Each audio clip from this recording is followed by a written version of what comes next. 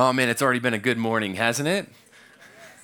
All right, now, so every year, millions of people, I don't know if it's just an American thing, but millions of Americans go through almost a rite of passage.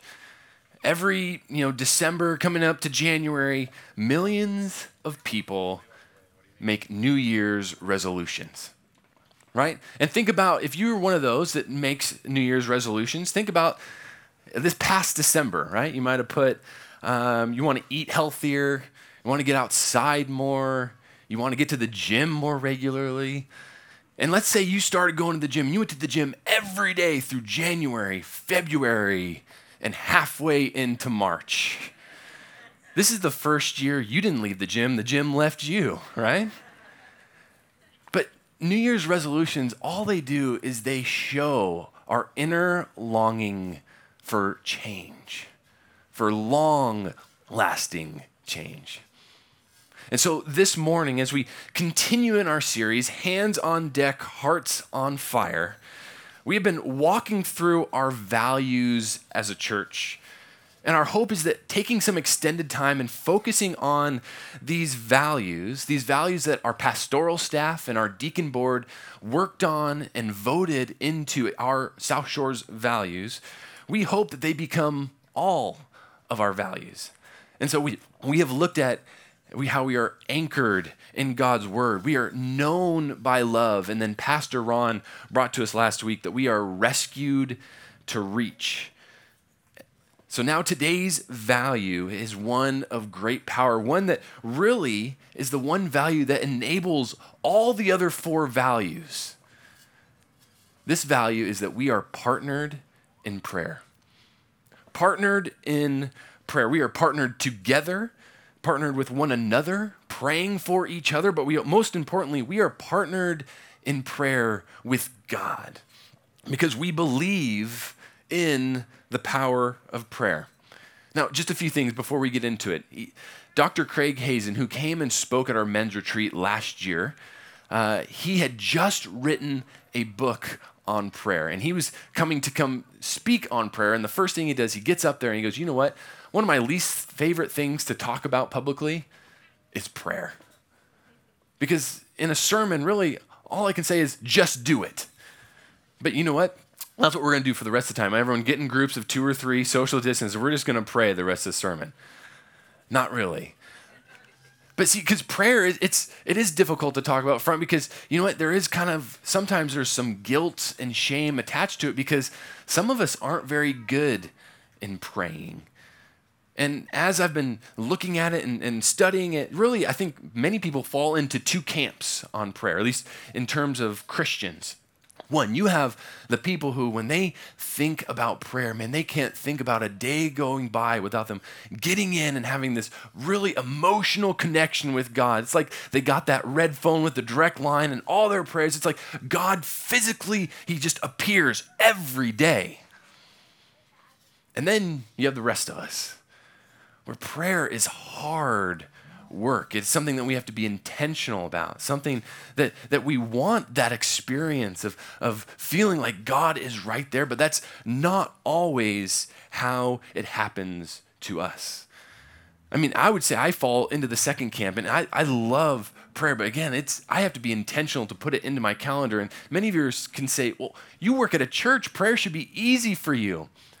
But you know how easy it is to get just so carried up and busy completing all the tasks that we have to do, right? Many of you have experienced this.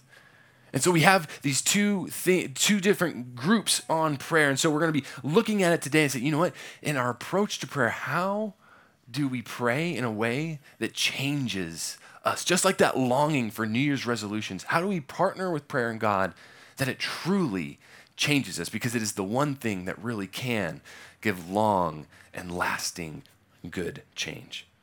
And so, why do we pray? Why do we pray? The first reason why I think we pray is to use our superpower, of course. Is to use our superpower. So stay with me here for a second. We all have, as Christians, as followers of Christ, we all have this superpower. And this superpower was given to us by the authority of all heaven and earth. Because for all of you who call Jesus Christ as your Lord and Savior, he gave us this superpower. We see it in John 14, verse 26, where Jesus is speaking. He says, "But the Helper, the Holy Spirit, whom the Father will send in my name, he will teach you all things and bring your remembrance all that I have said to you." So we have been given the Holy Spirit. That is the mark of the believer, as Paul says in Ephesians, that all believers have the mark or the seal of the Holy Spirit dwelling inside of them. That means wherever you go, not just when you're at church, not when you're just at home, wherever you are, you bring God with you. Wow. So we all have this superpower of the Holy Spirit. So I want you to think with me really quick. I want you to think about your favorite crime-fighting superhero. Now, for some of you, that might be Superman, that might be Batman, that might be Spider-Man, if you're more of the classic superheroes, right? That might be one of the Marvel comics like Iron Man, Captain America, or even Thor. All right, so think of your favorite superhero, crime-fighting superhero. What if your favorite superhero, with all the power that they have that's accessible to them, what if they just decided not to use it? What if they just sat on the power that they had within their ability and they just never used it? What if Clark Kent never turned into Superman and he just stayed Clark Kent? What if Spider-Man never used his spidey sense? What if Batman, every time he saw the bat signal in the sky, right? What if he just ignored it? What if he just, I'm going to stay in my mansion and have some tea tonight instead? Right? First, that would make a really boring movie.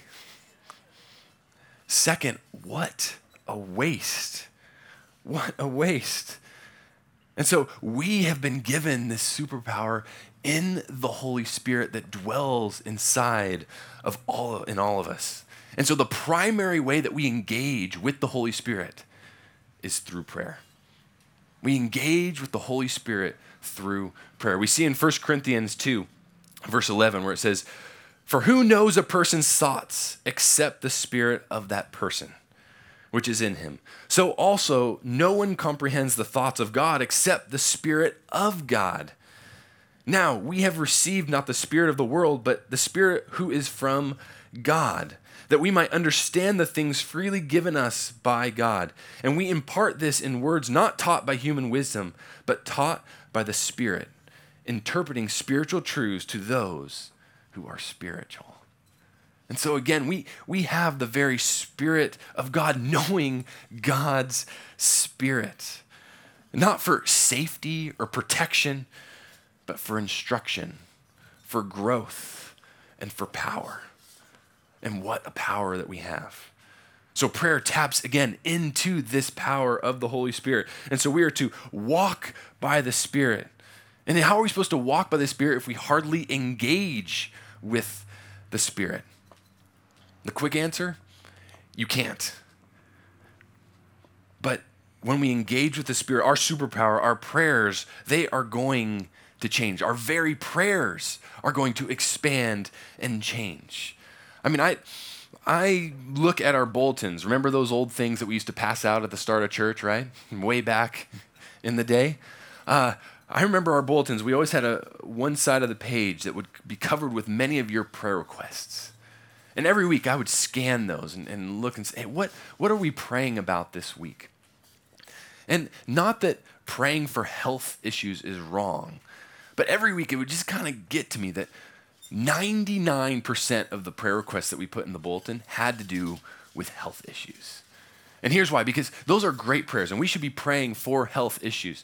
But when I've had the opportunity to lead many mission trips with our church, and we've been to Costa Rica and to the Philippines and other places around the globe. And when you meet non-believers and you just ask them, hey, could I pray with you at the end of a conversation? Guess what 100% of their prayer requests are? They all have to do with health, either for them or for a family member. And when you have the indwelling of the Holy Spirit, shouldn't our prayer requests expand? Shouldn't they grow to the size of our God? I think many times our God hears our prayer requests and goes, that's it? That's all you're asking me to do? That's all you want of me? You have the power of God, my very spirit I've put inside of you, and that's all you ask for? And so as we engage with the Spirit, this superpower that we have been given, our prayers can't help but grow. So as we engage with the Holy Spirit, our prayers will grow. I mean, even Jesus, when we read through the Gospels, he dedicated great amount of time to prayer, right? And yes, he was healing other people and he was doing all these different things, but he always found time to engage with the Spirit, to tap into its power. And as you tap into the power of the Holy Spirit and your prayers start to grow, the fruits of the Spirit are just going to pop up in your life. It's going to be, and then, right? It's going to come all, you're not going to be able to help. You're going to have every one of them start coming out of love and joy and peace and patience and kindness and goodness, faithfulness, gentleness, and self-control. I imagine as a church, as we all tap into the Holy Spirit collectively together, partnering in prayer, what our church would look like.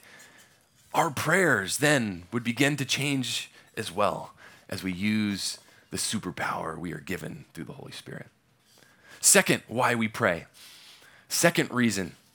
So first is to tap into that superpower. The second is to trek with God. You know, trek with God. The trek isn't a word we use very much, but if I just said to walk with God, that just sounds like a nice stroll down your street at your house, doesn't it? Is life like that? I mean, when we think of year 2020, has it just been a nice stroll down the sidewalk? No, it hasn't. Life is this trek. It's this arduous journey of ups and downs where you feel the weight of the world sometimes on your shoulders, where you're tired, where you're just looking for a drop or a drink of water, when you want to just sit down. And yet we have a God who invites us to trek right alongside of him. And so we have, as Christians, we have committed to walk alongside of God, hiking with him. And we just witnessed Yuko and Shannon dedicate the rest of their lives to hiking with God, to walking right alongside. I mean, that was an amazing moment, wasn't it? I wish we had baptisms we have another one next week. I can't wait. And so as Christians, that's exactly what we've dedicated to our lives, of trekking right alongside of God. But it is kind of awkward when you hike with someone, but you never speak to them. In 2016, my wife and I, we went on an amazing trip. We went down to Peru and hiked the Inca Trail into Machu Picchu. It was a 4-day hike. And so we get down to Lima and then over to Cusco, Peru, and it's up at about 8,000 feet elevation, and you have to be there a few days to get acclimated, all this stuff. But then they put you in a group of 15 people. And so it's just a random group.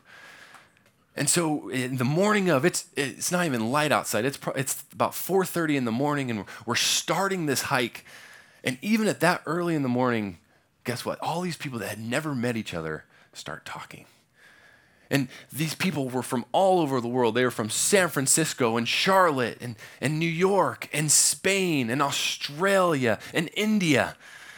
And through the next 4 days, Camden and I got to know all other 15 people intimately well. We knew their likes, we knew their dislikes, we knew how they got tired, how long they were able to go, what they liked to eat. And once you get past all even those surfacey things, as you're hiking along, you start getting down to the real depths of who people are. I've had more people over those 4 days ask me who I believe Jesus to be than I had had in the prior several years combined. Again, it was 2016, so everyone wanted to know what I thought of Donald Trump, which things haven't changed all that much. But as you're hiking along someone, the conversation naturally flows. You continue to engage with them. And as we are trekking alongside God, God is inviting us to do the very same thing, to tell him our likes, our dislikes, how we're feeling, what we're longing for, what we want to change. I mean, he wants more than just those 10 seconds right before you take up a meal. He wants this to be a constant dialogue. Remember, we're supposed to pray without ceasing, and is what prayer is meant to be, just this ongoing conversation. And that is what God invites us to. We see that, we know that because of the book of Psalms in the Bible. We just got through a series of Psalms, going through the different types. If you read it, it is inviting us. It is speaking for us, our unprocessed emotions to God. Sometimes when you're flipping through the Psalms and you read them, you go, really, did the psalmist really just say that to God? And that is exactly what God wants. He wants to be a part of that process with us. I mean, look how God invites us to have this conversation with him in Philippians 4, verse 5, where it says, let your reasonableness be known to everyone. The Lord is at hand. Do not be anxious about anything, but in everything, by prayer and supplication with thanksgiving, let your requests be made known to God. And the peace of God, which surpasses all understanding, will guard your hearts and your minds in Christ Jesus. So again, we have a God, the creator of the universe, who is inviting all of us to share our emotions, our thoughts, our feelings, and giving it to him, laying it at his feet as we walk along and trekking through this life with him. I mean, when we have a God who not only wants to know our deepest thoughts, and yet, even though he knows you, he listens to you and he knows you, and he still wants you, what greater security is there than that?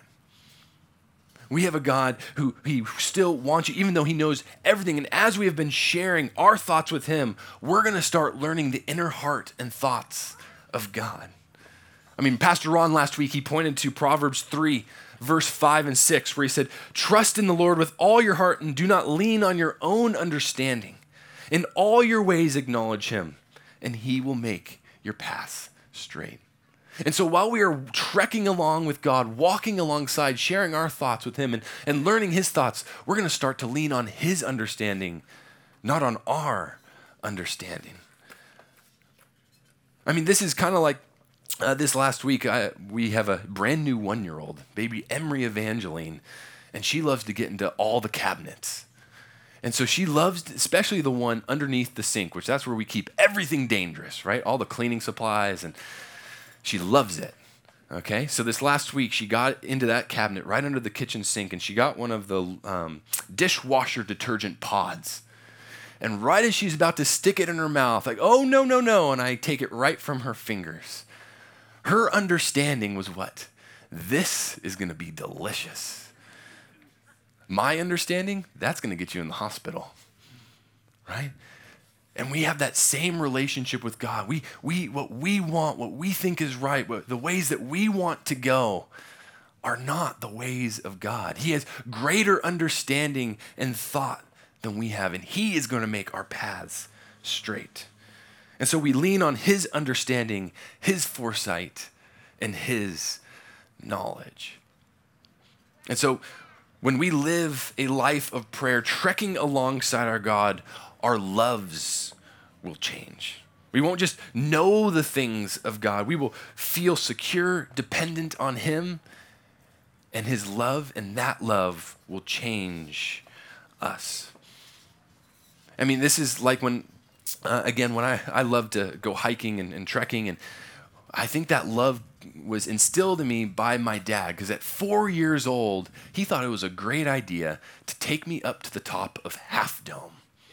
So I don't know how many people of you here or even at home have been to Half Dome in Yosemite, but it's a very difficult hike, and you get just to the saddle of the rock, and the last little bit, you are going up a rock that feels vertical, that has cables on both sides and 2x4s every 6 feet.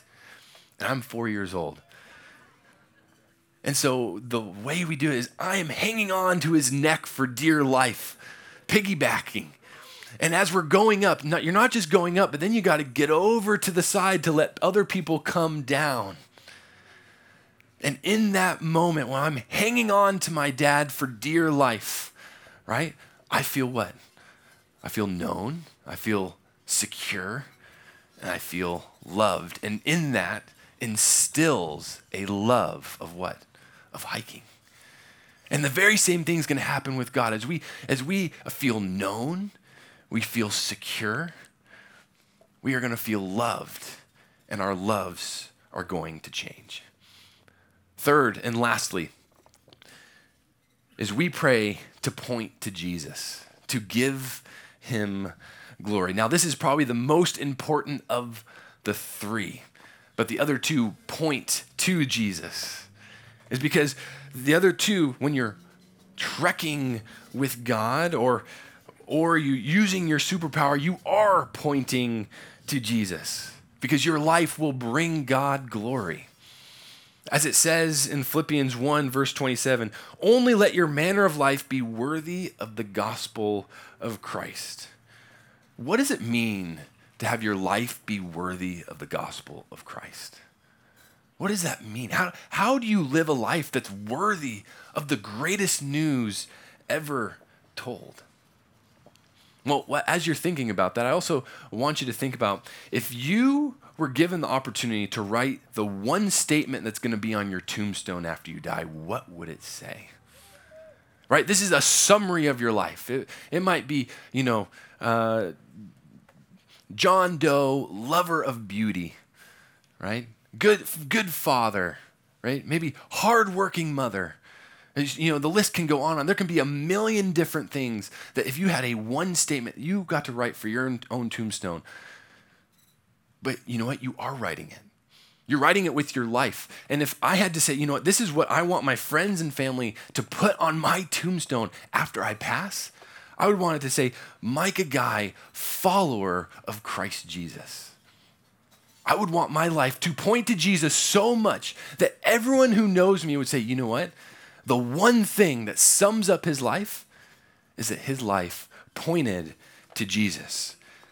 And when your life points to Jesus in that way, that means you are living a life worthy of the gospel. So prayer points out that our faith in God, the very fact that we would even go to him, is an act of faith, that we want our life to be pointing to him. Because everything that I am, everything that I do, everything that I own needs or has previously pointed to me. And so how do I switch that and point it over to God?